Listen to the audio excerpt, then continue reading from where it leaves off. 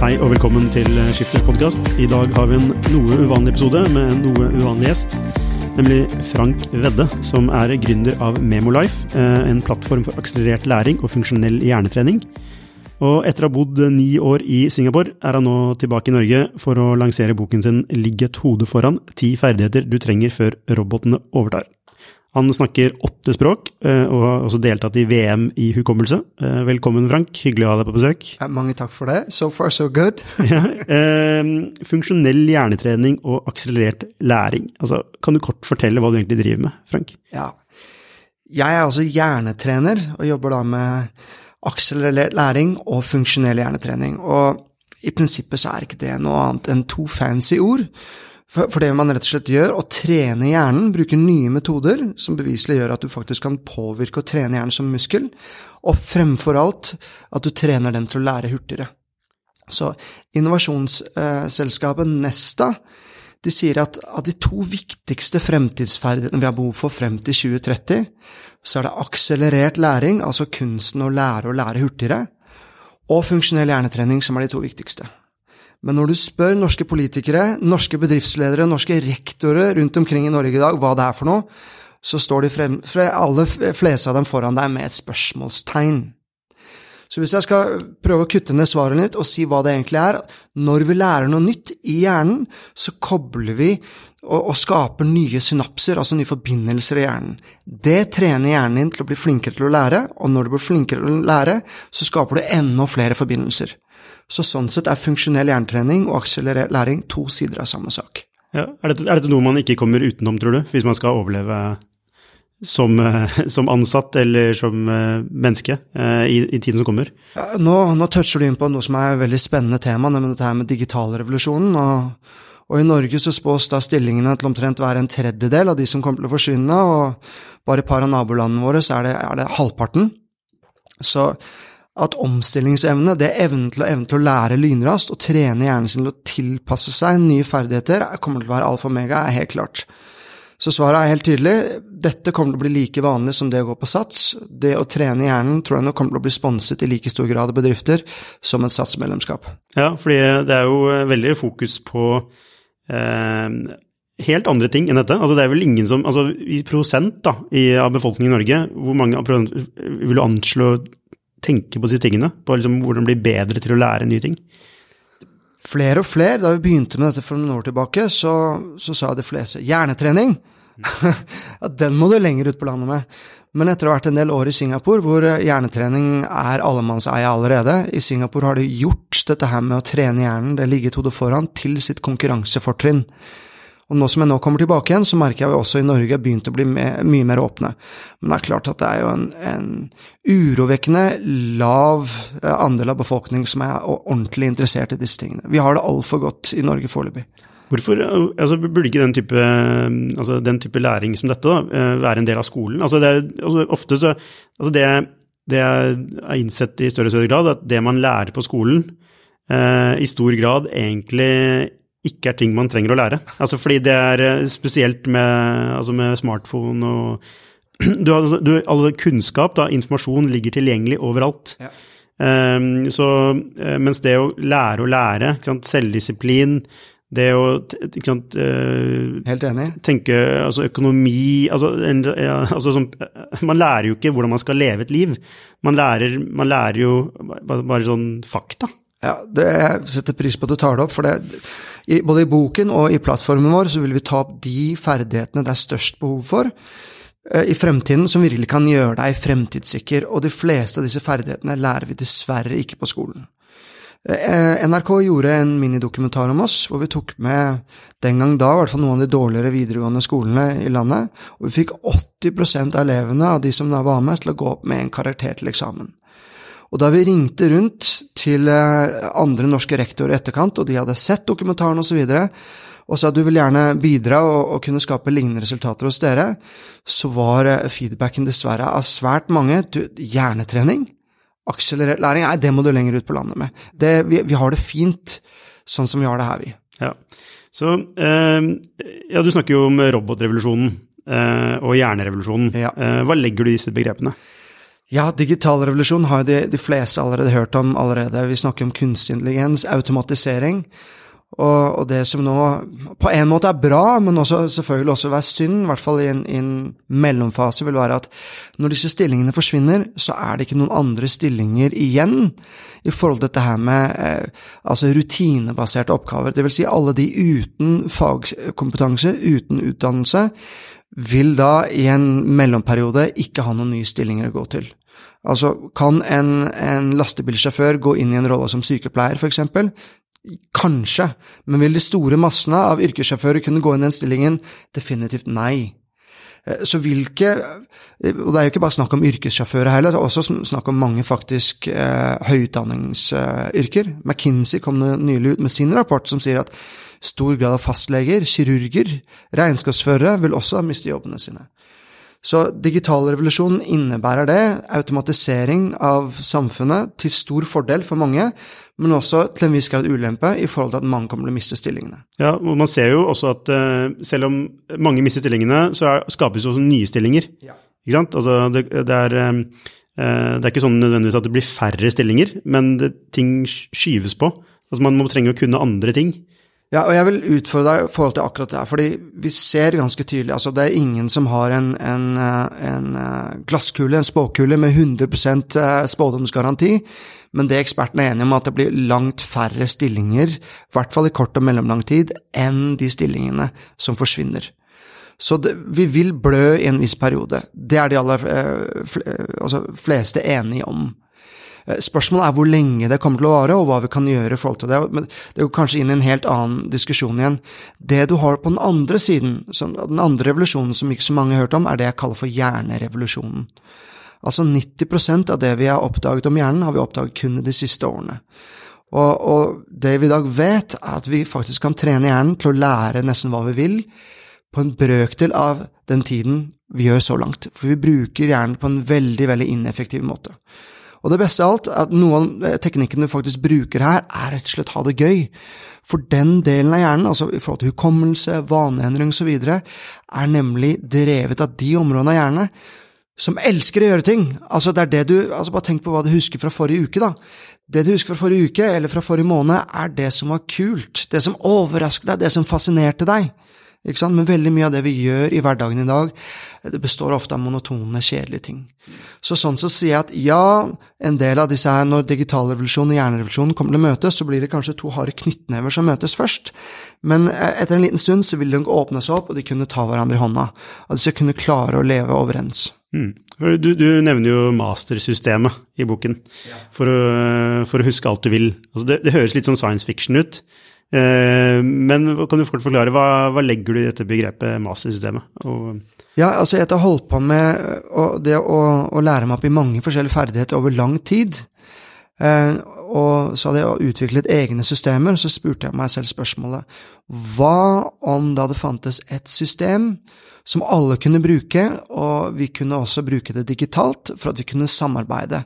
Altså I hvilken grad kan jeg koble meg på Lukas sin hjerne, og jeg kan fortsette på en måte der du slapp med dine mentale notater, og så kunne jeg jobbe videre, og så kunne du fortsette der jeg slapp med mine. Og så kunne da Kristine her fra nabokontoret, hun kunne fortsette og så videre. Et slags internett av hjerner? Ja, nesten, ikke sant? Altså, for det når det gjelder, kan det gjerne disse lifehackerne og de som jobber med hukommelse, akselerert læring og funksjonell hjernetrening internasjonalt, de aller fleste har laget sine egne systemer, og kanskje av god grunn også, for de har lyst til å promotere seg og sitt brand også. Men det gjør at det veldig vanskelig å samarbeide. Det nesten som om du snakker urdu, og så snakker jeg svensk. Ikke sant? Det blir vanskelig, vi kan tolke kroppsspråk og tonefall, men vi klarer ikke utveksle mer. Vi har en språkbarriere. Så hva hvis vi hadde kunne laget et felles språk? Og det rett og slett det jeg har gjort, å få testet ut I forskjellige målgrupper, og fått, som du nå sa før intervjuet begynte her også, hvordan opplevde du det selv da du prøvde det? Jo, jeg synes det funker jo, fordi, ja, altså vi kan jo kanskje ta et eksempel, du kan jo kanskje vise et eksempel, men du knytter jo, det jo en annen måte å se på læring på, hvor du knytter det til visuelle elementer. Ja. som gjør at man, altså man hacker det til da, så man husker ting bedre. Du hacker det til, så vi skal si det enkelt uten å gå alt for mye detaljer foreløpig. Så hvis vi for eksempel nå skal huske da noe fra et seminar som skjer, la oss si neste skifter-event, når skal det være? Det når det? 14. november. 14. november, ja, ikke sant? Og der kommer det til å være en del mennesker, og de kommer til å sitte og høre på en del spennende foredrag, kan du tenke meg.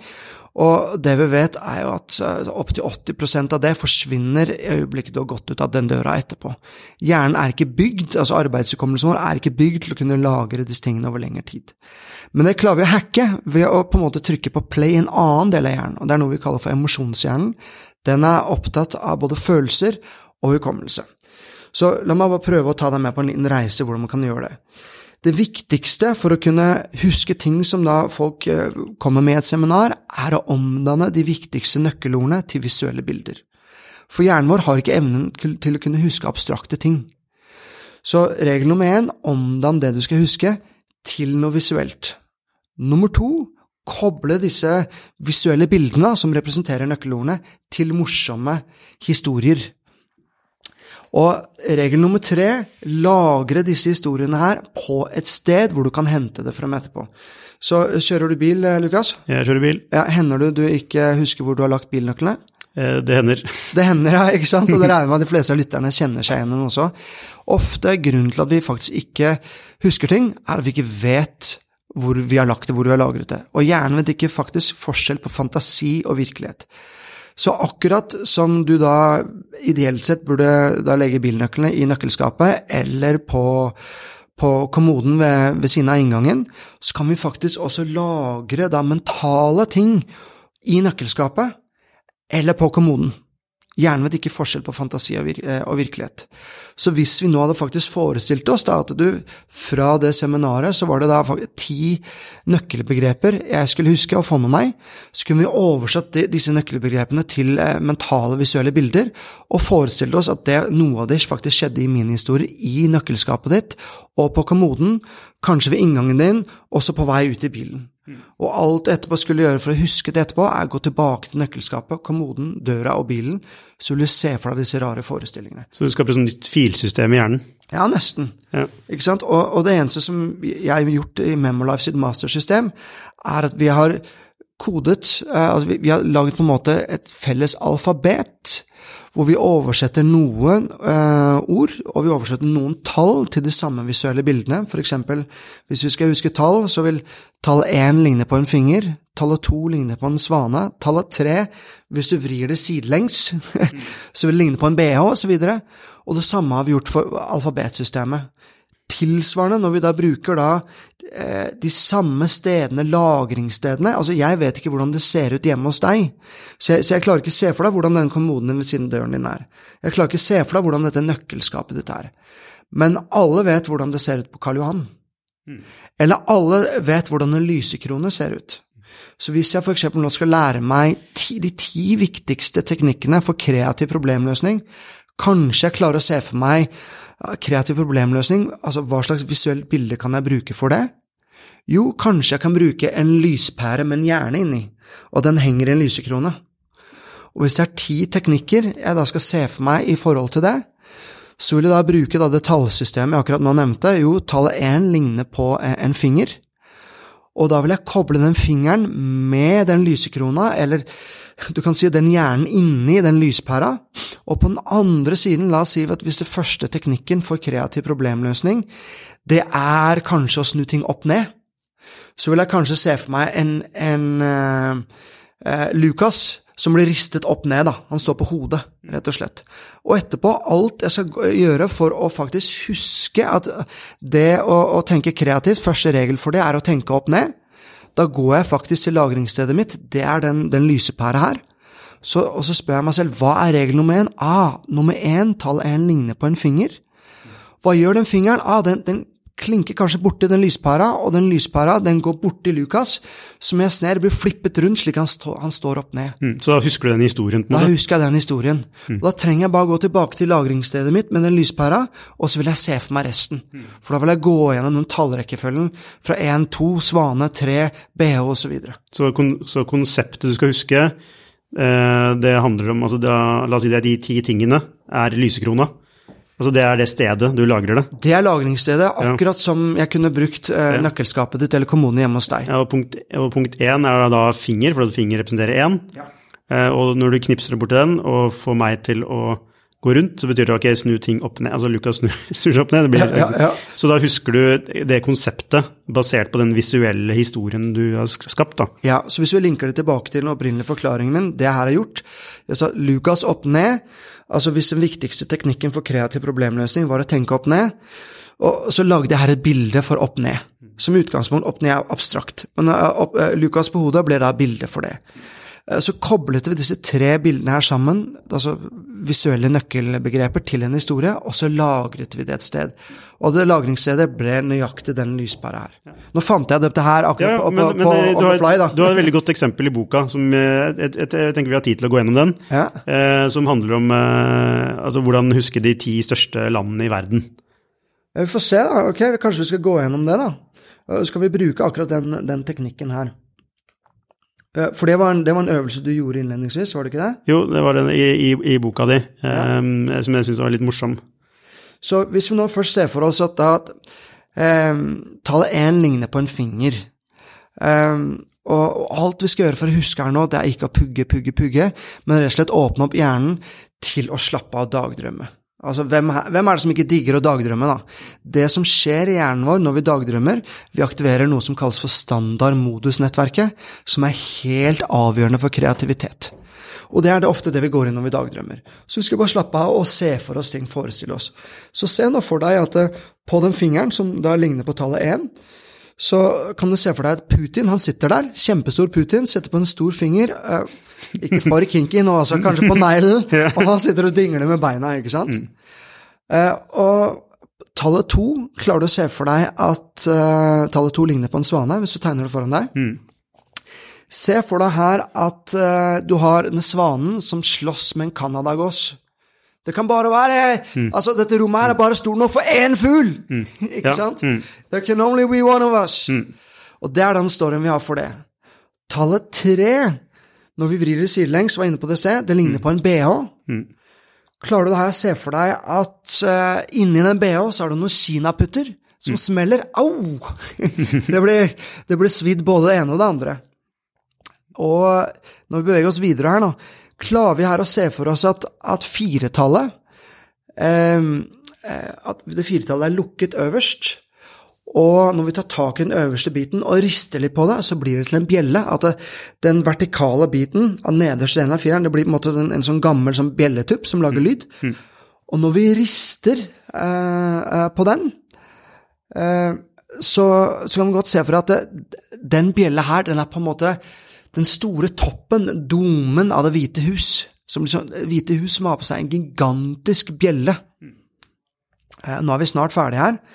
5-eren, med litt fantasi, hvis vi ser for oss at faktisk vi tar hånda vår på toppen av den horisontale streken helt øverst, hvis alle med meg nå fremdeles forestiller seg, så klarer jeg å se for meg at jeg faktisk får en krok som går ut av hånda mi. Altså, kanskje Kaptein Krok? Og se nå for deg at Kaptein Krok, han sitter og ser på et show med samba-dansere. Jeg vil ikke akkurat kalle det strippeshow, men erotisk dans da rett og slett, ikke sant? Og Kaptein Krok sitter der og kanskje tar hånden sin, kroken sin til tennene og liksom sier at dette var et flott syn, dette her da. Så har vi da nummer 6, klarer vi å se for at 6-eren laget veldig firkantet. Den er såpass firkantet at 6-eren faktisk ligner på en binders. Og da vil du skal se for deg at den bindersen her, den faktisk festet i pungen til en kenguru. Ok? Bang! Og ja, når du smeller den, så hopper kenguruen av gårde. Og jeg tror vi faktisk skal runde av med neste her. Hvis du klarer å se for deg nummer 7, at 7-tallet, det ligner på en klippe. Bare tegn det foran deg, og det på en klippe, og på toppen av den klippen så har vi en turban. Og kanskje at den turban faktisk, den faller ned fra klippen, og at den ruller seg ut, men den starter som en kjempeturban. Og nå har dette vært akselerert læring de luxe, og i og med at dette er ganske visuelt, og nå har vi ikke noe visuelt til å backe det opp, så kan det muligens være litt utfordrende for lytterne nå innimellom. Men la oss bare gå det gjennom det hele en gang til. Klarer du å se for deg ett-tallet? Ja.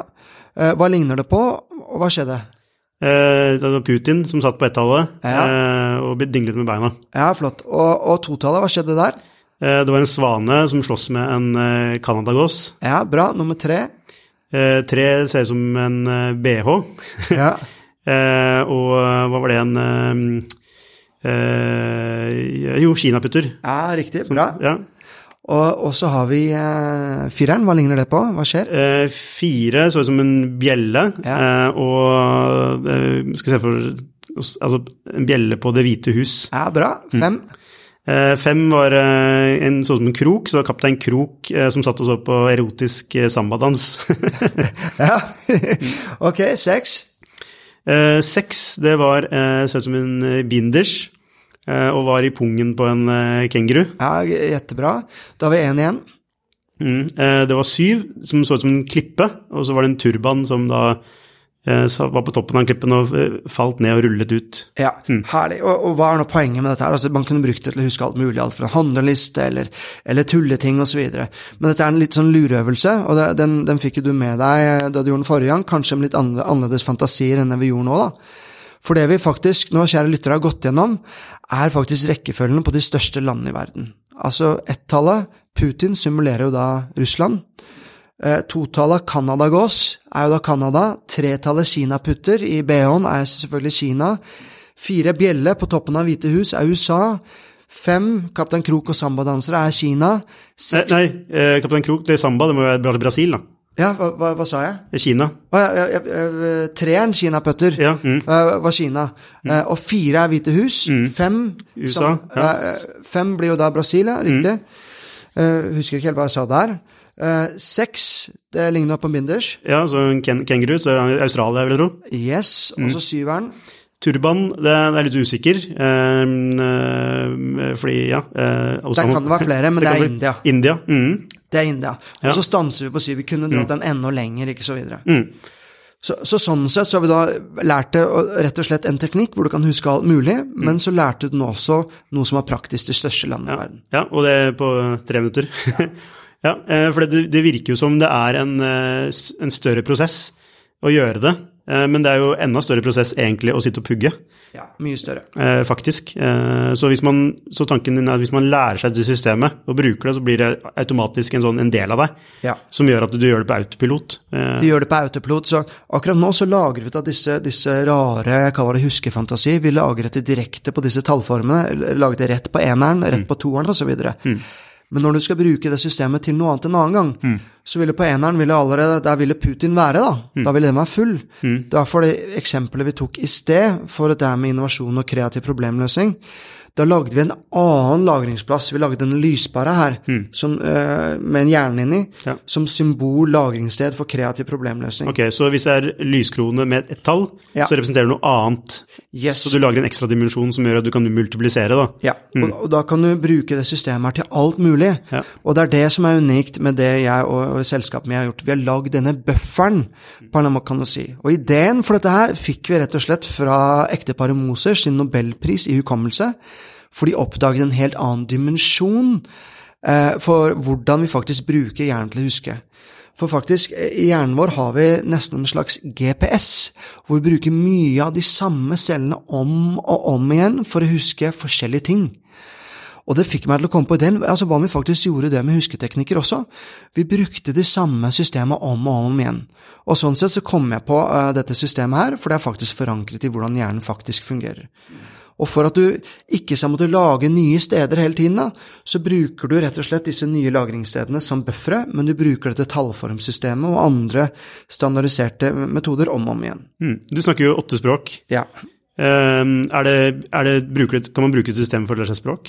Ja, vi har jo i Memolife, og kan godt gi informasjon om det på slutten, og kan alle lytterne få gratis tilgang og få teste ut det her i praksis. Så lærer jo folk opp til 100 gloser på dagen ved hjelp av lignende systemer. Du kan lære uttale og grammatikk og andre ting også. Men det er rett og slett snakk om å putte altså morsomme huskefantasier i system. Så vi har et samarbeid med Flytoget, hvor du da kan lære deg 19 gloser på 19 minutter når du reiser fra Oslo til Gardermoen. Og da har vi laget huskefilmer på dette, man kan se for deg med morsomme huskefilmer. Så la oss si at hvis du har lyst til å lære deg for eksempel en bil på spansk, coche høres det ut. Eller un coche er ordet oversettelse for en bil. Hva høres coche ut som på norsk? Jeg tenker kort og skje. Kort og skje. Ok, husk på at den delen av hjernen som er ansvarlig for hukommelse, er også ansvarlig for følelser, og er også ansvarlig for sex, folkens. Og i disse MeToo-tider, så skal man være litt forsiktig med de tingene her, men kåt skje. Ok, det er kåt. En kåt skje, riktig. Så se for deg nå da, at du har en spansk bil med en skje på panseret, en mannbil som kjører forbi, kanskje en rosa bil, og så ser du den bilen her bråbremser, og den skjeen på panseret blir større og større og større. Altså en kåt skje på det panseret av den bilen her da. Og ved å legge til ting i disse huskefantasiene som gjør det morsomt, overdreven, sexy, tabubelagt, eller hva det skal være, så aktiverer vi enda mer av de delene av hjernen som er ansvarlig for å huske. Har man et større space å huske på hvis man tenker på den måten her, versus det å huske det på den tradisjonelle måten da? Ved å pugge. Ja, altså på den tradisjonelle måten å huske på, så bruker vi arbeidshukommelsen. Og i gamle dager trodde man at det er kun 7 elementer vi kan huske om gangen her, men nyere forskning viser at det er kun 4 elementer om gangen. Så det er en veldig begrenset del av hjernen vår vi bruker til å huske arbeidshukommelsen. Men den delen her, den aktiverer en helt annen del av hjernen, blant annet en del av den prefrontale loben, som da samarbeider med noe som kalles for hippocampus i emosjonshjernen. Og det åpner opp, det er som det går fra 1 megabyte til 10 gigabyte i hjernen din, rett og slett. Og det er nesten, forskerne sier det faktisk er uendelig hva du kan lagre i den biten. Ja, jeg husker blant annet studert psykologi, som et av mine fag på universitetet. Og da husker jeg dette med 7 punkter, og dette med og der var det stod faktisk at man kunne hacke det til ved å, la oss si som man skal huske telefonnummer da. Ja. Så i stedet for å huske 1 og 1 tall, så slår du de sammen i chunking, for da, la oss si det er i 4 deler da, så er det lettere å huske enn at du husker hvert og 1 tall. Ja. Men det du gjør her er at du i tillegg, det er en slags form for chunking i form av bilder da. Ja, altså bildene representerer en chunk. Ja, det har du helt rett i. Så eneste forskjellen ellers er at hvis du skulle chunke noe som da er abstrakt, så blir det også litt vanskelig for hjernen har en naturlig aversjon mot ting den ikke skjønner. Og abstrakte ting, det skal ofte litt til for at vi faktisk får det med oss. Vi har en ganske primitiv del av hjernen, la oss kalle den reptilhjernen, som er ansvarlig for fight-flight. Det er egentlig en del hjernedel ovenfor, amygdala som er ansvarlig for det, men den sender signalen ned til reptilhjernen. Og at, nå er det fare på ferde, dette skjønner jeg ikke, det er mulig du kan dumme deg, Lukas og Frank her, så sånn sett, send kroppen i fight-flight, og det som da skjer med hjernen din, gjør at evnen din til å huske, den synker som en stein, så fra 4 går den kanskje til å kun huske fight-flight, og det er den eneste den faktisk husker. Mens når du da har det gøy, og tenker på ting som er morsomt, og noe det virkelig interesserer deg for, så sender den signaler til reptilhjernen, her er det helt trygt, her kan du bare slappe av, og da åpner du opp tilgangen til disse andre hjernedelene som er ansvarlig for å huske, for å tenke rasjonelt og kreativt og ha det gøy. Kan man huske komplekse konsepter med denne metoden? Ja, det kan du jo. Og sånn som både på plattformen vår og i boken, da ligger Todo foran med funksjonell hjernetrening, så har vi tatt for oss de 16 viktigste fremtidsferdighetene og en god del teknikker per ferdighet, og faktisk oppsummert alle kapitlene ved hjelp av dette. Og der er det en del komplekse ting, sånn som hjerneforskning, en del andre ting, som vi da forenklet ved hjelp av disse husketeknikkene. Slik at du da vil faktisk huske da, cirka 100 teknikker når du er ferdig med å gått gjennom den boken, ved hjelp av disse metodene. Ja, nettopp. Dette er jo veldig spennende, synes jeg. Jo, takk, det synes jeg også. Men tilbake til det med robotrevolusjonen og disse ferdighetene man trenger. Altså en ting er jo, man må først lære seg å lære, og så handler det om, ok, hva skal jeg lære meg da? Som kanskje disse ferdighetene er et svar på.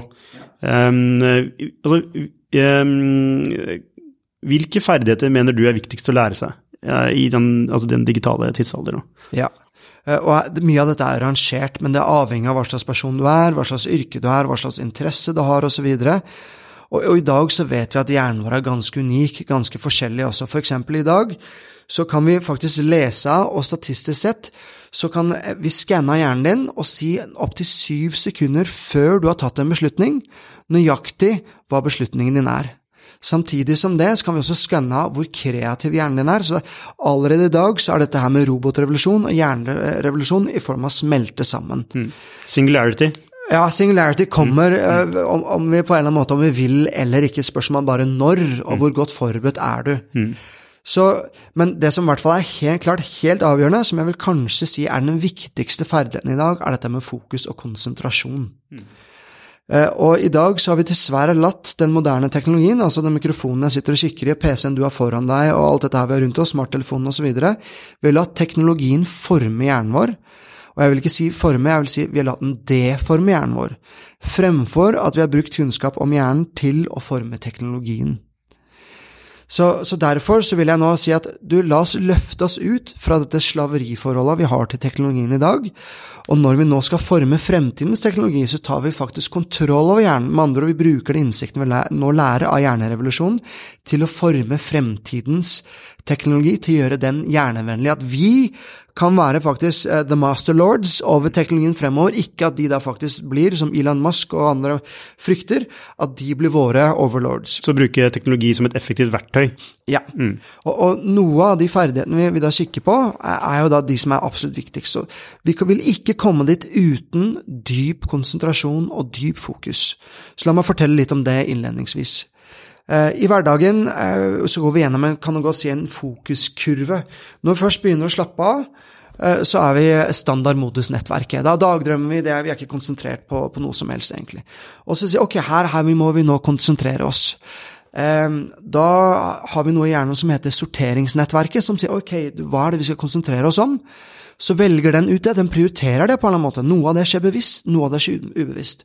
Og så det utføringsnettverket vårt som setter i gang å konsentrere seg. Fremdeles vi ikke ordentlig dyp fokus. Men hvis vi får nok tid, og vi bruker riktige triggere, så kommer vi det som da populært kalles for flow. Da skrur vi en del av den fremre delen av hjernen vår, den prefrontale loben, og vi gjør hjernen litt mindre bevisst, litt mer ubevisst. Og så får vi hjernen ned i det vi kaller for alfabølger. Det den deilige tilstanden du har rett før du omtrent sovner, eller rett før du våkner, og da det du har de geniale ideene som kommer til deg, og da du klarer å faktisk jobbe omtrent timesvis, og du nesten avhengig av det å være konsentrert. Så derfor man får så mye ideer, eller hvis man skal sove. Ja, det som skjer i praksis at du skrur av den delen av hjernen som ansvarlig for den indre dialogen, der den som kommer, pip, pip, pip, pip, Lukas, hvorfor gjorde du ikke det? Du burde gjort det, og det var ikke bra nok, du stilte ikke riktig spørsmål bra nok, eller hva det skulle vært da. Frank, du burde vært mer forberedt til et intervju her, eller hva det skulle være. Den blir skrudd av, og da åpner du mange av de andre bitene. Og du kicker i gang en sånn slags hjernens favorittcocktail av nevrotransmittere, blant annet av serotonin og dopamin og norepinefrin og mange av disse andre som gjør at du virkelig blir på en ordentlig high, altså. Og derfor så klarer du da faktisk få den utholdenheten til å virkelig gjøre det. Men det vi vet i dag, at for kunnskapsarbeidere, så det 2 forskjellige studier som viser dette her. Det ene studiet viser at vi blir forstyrret hver 3. minutt, det andre sier cirka hver 10. minutt. Så la oss si snitt hver 7. minutt da, blir vi forstyrret i arbeidshverdagene våre i dag. Og da viser forskningen at det tar i hvert fall 25 minutter igjen før vi kommer tilbake i dybdefokus. Og gange opp det med hvor mange ganger vi blir forstyrret i hverdagen. Hvor ofte oppnår vi faktisk den optimale dybdefokustilstanden da? Svært sjelden. Hvordan havner du i en sånn tilstand da? Ja, det forskjellige måter. Det med meditasjon eller teknikker, eller det hvordan? Du kan faktisk gjøre det med meditasjon også. Men hvis jeg skal gi folk en hack i hverdagen, så, altså, når var du ute på reise sist? Hvor reiste du? Utlandet eller i Norge? Ja, det kan være utlandet eller Norge. Ja, nei, siste reise var faktisk på Liseberg i Sverige med barna. På Liseberg, ja. Der du kanskje har vært før, så... Ja, men jeg husker ikke det. Jeg har vært der før når jeg var liten, men jeg husker ikke.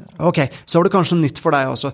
Typisk kjennetegn man kan se en folk som er ute og reiser på, at når de går gjennom gatene, så kikker de oppover langs bygningene. De får nye stimuli inn, og disse nye stimuliene, de sørger for at du kommer inn i den tilstanden her. Det er ofte derfor vi elsker å reise. Vi åpner oss opp i forhold til nye inntrykk. Vi blir åpne for nye stimuli, åpne for å tenke på en annen måte. Så hvis du nå klarer da å omgi deg med folk som faktisk tenker litt annerledes, hvis du klarer å sette deg et mål som er litt høyere enn det du kanskje tror er realistisk, men heller ikke alt for høyt, som gjør at det blir spennende, det blir en utfordring, så er forutsetningen for at du kan komme i den flow-tilstanden ganske stor.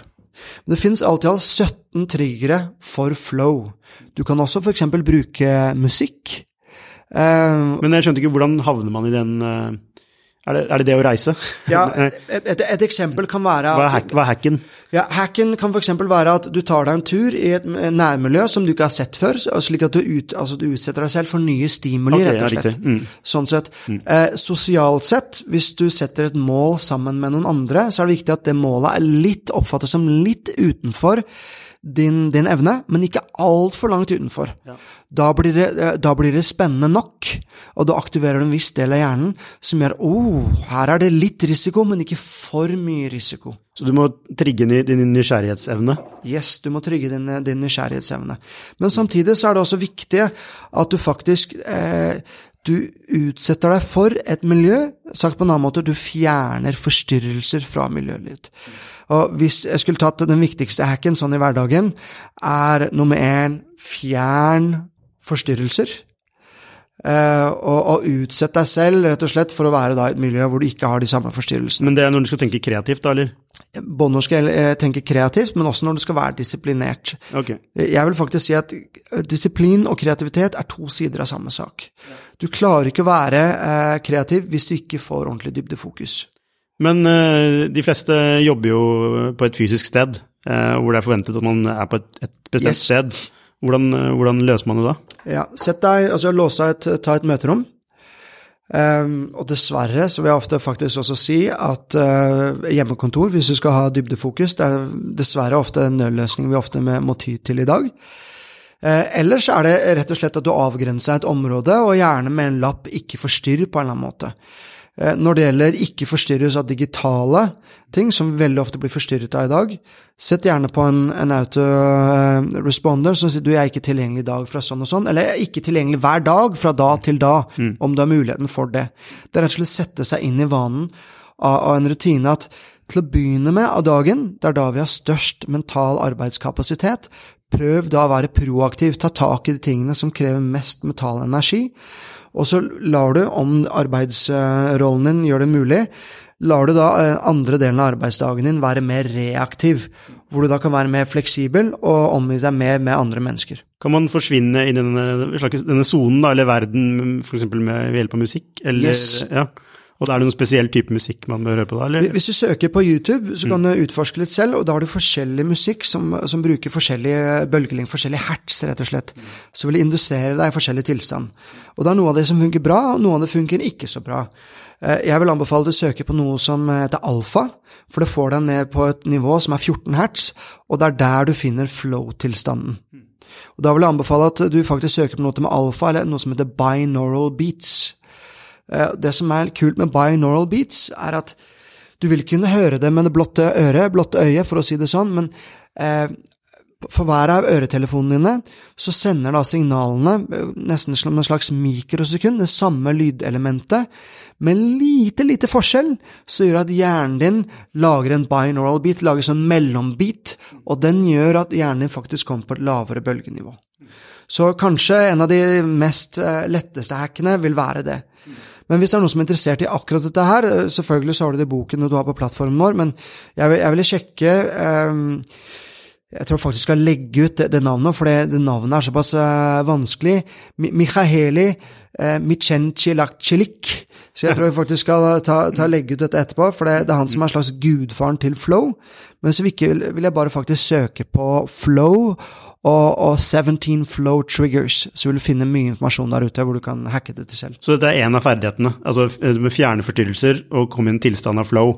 Ja, mange av de ferdighetene er litt overlappende, for flow i seg selv, det er en unik ferdighet i seg selv, og den har 17 forskjellige teknikker i seg, hvor vi går i dybden av hver og en av det. Lærer du også hvordan du skal lære disse teknikkene i boka? Ja, det gjør man. Så jeg tror det viktigste er dette her med fokus, og særlig i vår digitale hverdag, Altså studier, dette ganske sjokkerende, men studier viser at når vi såkalt multitasker, som vi gjør i dag, for hjernen har ikke evnen til å multitaske, men vi da serial-tasker, altså gjør forskjellige ting og switcher mellom oppgavene vi gjør, såpass hurtig, når vi gjør det mellom diverse digitale ferdigheter, mellom å kikke på WhatsApp og e-mail og surfe og gå tilbake til Word-dokumentet, så lager vi huller i hjernen vår.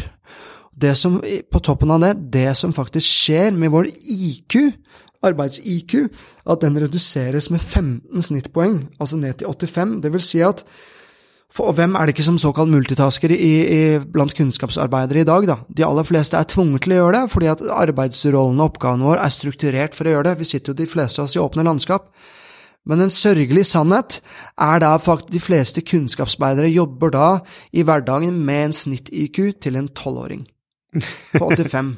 Og det ganske skummelt å tenke på. Magnus Carlsen? Nei, ikke Magnus Carlsen 12-åring. Jeg tror han jobber med ganske dybdefokus, og han beskriver dette her at når han kommer i tilstanden, når han har de beste løsningene, at da tenker han ikke rasjonelt, han mye mer intuitiv, og faktisk mye av dette med flow-forskning basert opprinnelig på de beste innen sjakk.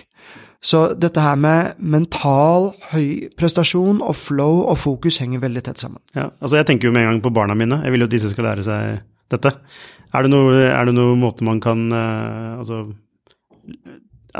barn i dag da, de bruker jo mye digitalt, de oppfostrer seg jo i det negative av den, altså både positive, men også negative av den digitale kulturen da. Ja. Med veldig mye skjermtid, veldig mye konsumering, og det jo blitt avhengighetsskapende også, ikke sant? Det avhengighetsskapende. Så hvordan løser man dette for barn? Hvordan kan man få dem til å switche roller med teknologien?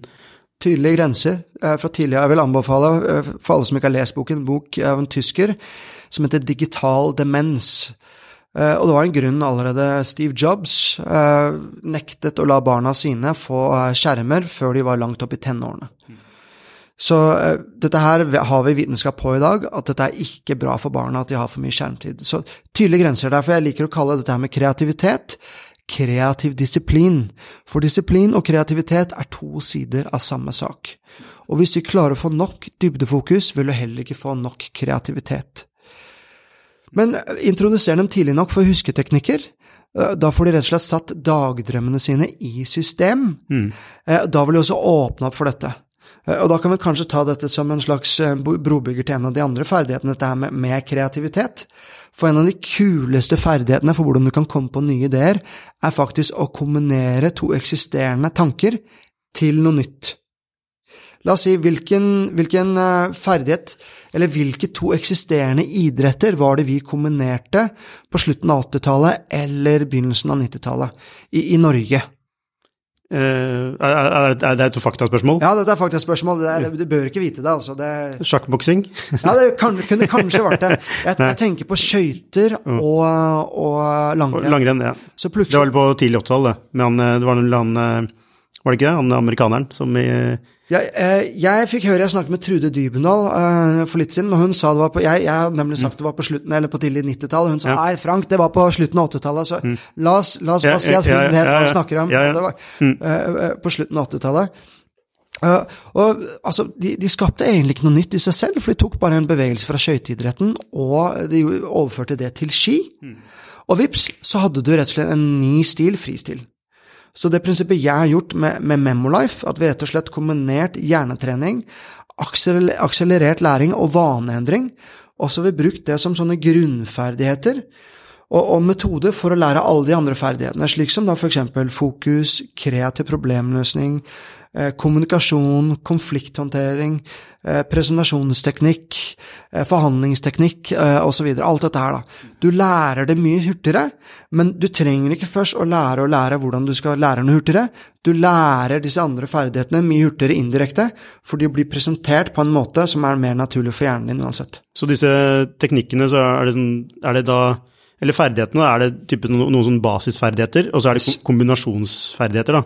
Ja, du kan godt sammenligne med at du blir som en turner da. Turner kjent for å være ganske allsidige, ikke sant? Så når du først har blitt god i turn, så vil du kjapt kunne switche over til å bli god i veldig mange andre idretter. Så, men her bør du ikke først gå på turn. Du blir flink i turn mens du, la oss si, holder på med motocross da, eller med fotball eller noe annet. For disse basisferdighetene får du med deg automatisk når du velger da å lære det du er interessert i. Så hvis du for eksempel her, nå sier jeg ikke at du har behov for det da, men la oss si at du kanskje kunne ha lyst til å bli enda flinkere til å utfordre folk, eller komme på de riktige spørsmålene, til virkelig finne ut hva det folk drives av, for å få til aller beste i folk da. Så ved å ha tatt et sånt kurs, vil jeg automatisk da altså trent opp hjernen din til å lære lynraskt. Men det hadde du rett og slett gjort indirekte ved å lære deg å stille da enda bedre spørsmål. Ja. Ja, du nevnte en sånn hack med det, altså etter et møte, sandwich eller noe, var det ikke? Ja, jeg liker ofte å stille det da, på slutten av hver gang jeg møter noen, altså ta fram hva det som var bra, og hva det vi kunne gjort enda bedre, ikke sant? Så neste gang når vi møtes, hvordan kunne gjort denne opplevelsen her til noe enda bedre. Og da liker jeg å ta opp det jeg selv synes var bra, og det er alltid et eller annet bra vi kan ta tak i. Og så vil jeg selv da gjerne komme med forbedringspunktet, ikke hva som var dårlig, og så vil jeg avslutte det med alt i alt, kanskje den generelle følelsen av hva jeg synes var bra. Og det jeg rett og slett har gjort da, jeg kaller det å snakke til hele hjernen. Jeg har skapt i anførselstegn, en trygg reptilhjerne, en glad emosjonshjerne og en balansert menneskehjerne. Altså jeg snakket til hele hjernen. Slik at da unngår du at en del av den hjernen vår, som vanligvis, hvis vi ikke er emosjonelt engasjerte, den begynner plutselig å dagdrømme til, neste ferie, eller hva skal jeg til middag i dag, eller jeg er ikke forberedt til neste møte, eller hva det skal være. Når du snakker til hele hjernen med å ta en møtesandwich på slutten, så har du fått hele hjernen med deg. Og det gjør veldig ofte at du klarer å skape en god kjemi med de andre du snakker med, og det gjør at de relasjonene du skaper, det blir om at vi felles skal faktisk klare å gjøre vår neste opplevelse til noe enda bedre. Dette er spennende, men vi må avrunde det. Jeg vet ikke om vi skal gå inn på det, men altså, du nevner jo så 12 teknikker som gir umiddelbare resultater i boka. Så bare fokusere på 1 eller 2 av disse teknikkene. Som gir mest utbytte, og for hva? Ja, vi har jo snakket litt om hukommelse her i dag, så jeg vil si at det ene er å kunne lære hurtig, men so fucking what? Hvis vi nå vet at hjernen vår, den glemmer like hurtig. Så hvis du ikke frisker opp før hjernen din statistisk sett begynner å glemme, altså la meg bare spørre deg, hvor mye husker du fra skoletiden din i dag? Altså, det er umulig å svare på. Ja, umulig å svare på. Ja. For hvor mye husker vi fra forrige uke? Altså, hjernen vår er programmert til å glemme. Men i dag så vet vi også når hjernen statistisk sett faktisk glemmer, og det kan du bruke teknologien til å få deg til å huske. Så jeg vil gi en tommelfingerregel, at repeter dagen etter, deretter uken etter, måneden etter, kvartalet etter, halvåret etter, og året etter. Da vil du ha faktisk lagret ting i langtidshukommelsen din. Så følg hjernens hukommelseskurve. Og på Memolife så har vi da lagret det for deg, slik du slipper å tenke på det. Så det ene, lær hurtig med husketeknikker, men sørg for at du husker for alt det ved at du får påminnelser.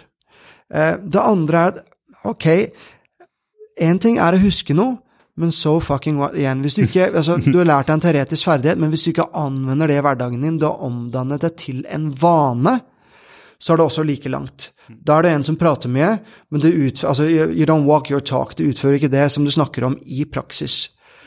Og hvis jeg skulle gi en hack da, for å faktisk kunne endre en vane, så vil jeg si, bli bevisst den såkalte triggeren din.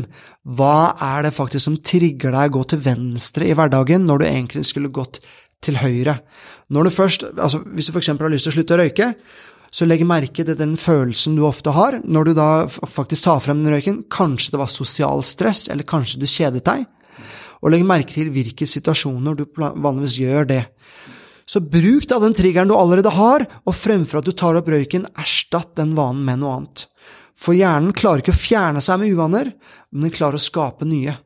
Og da trener du rett og slett opp hjernen din til å følge den minste motstandsvei til en annen vane i stedet for den gamle. Power of habit. Power of habit er Charles Duhigg, rett og slett habit loop, det er det vi snakker om. Så gjør det i hverdagen, og hvis du er på jobb, få gjerne med deg en kollega til å komme med sånne vanetriggere til deg. Så hvis du da er interessert i, altså min vanetrigger er blåbær, hvis jeg har en uvane som jeg har lyst til å bli kvitt, hver gang jeg gjør den uvanen, kanskje jeg sier, før jeg skal begynne å snakke nå, så kan du bare si, Frank, blåbær, ja, bonk. Etter et par ganger, så vil den være borte. For blåbær noe reptilhjernen min ikke klarer å se på som en trussel. De mer primitive hjernedelene mine elsker jo blåbær. Ja, for hvis man ville sagt, og nå sier du igjen, da blir det oppfattet som en trussel, og så har man i forsvarsposisjon. Det er akkurat det. Og det aktiverer ikke de delene av hjernen som er ansvarlig for å huske og omdanner ting til vaner. Men når jeg da sier blåbær, det elsker jeg jo, og hva for noe?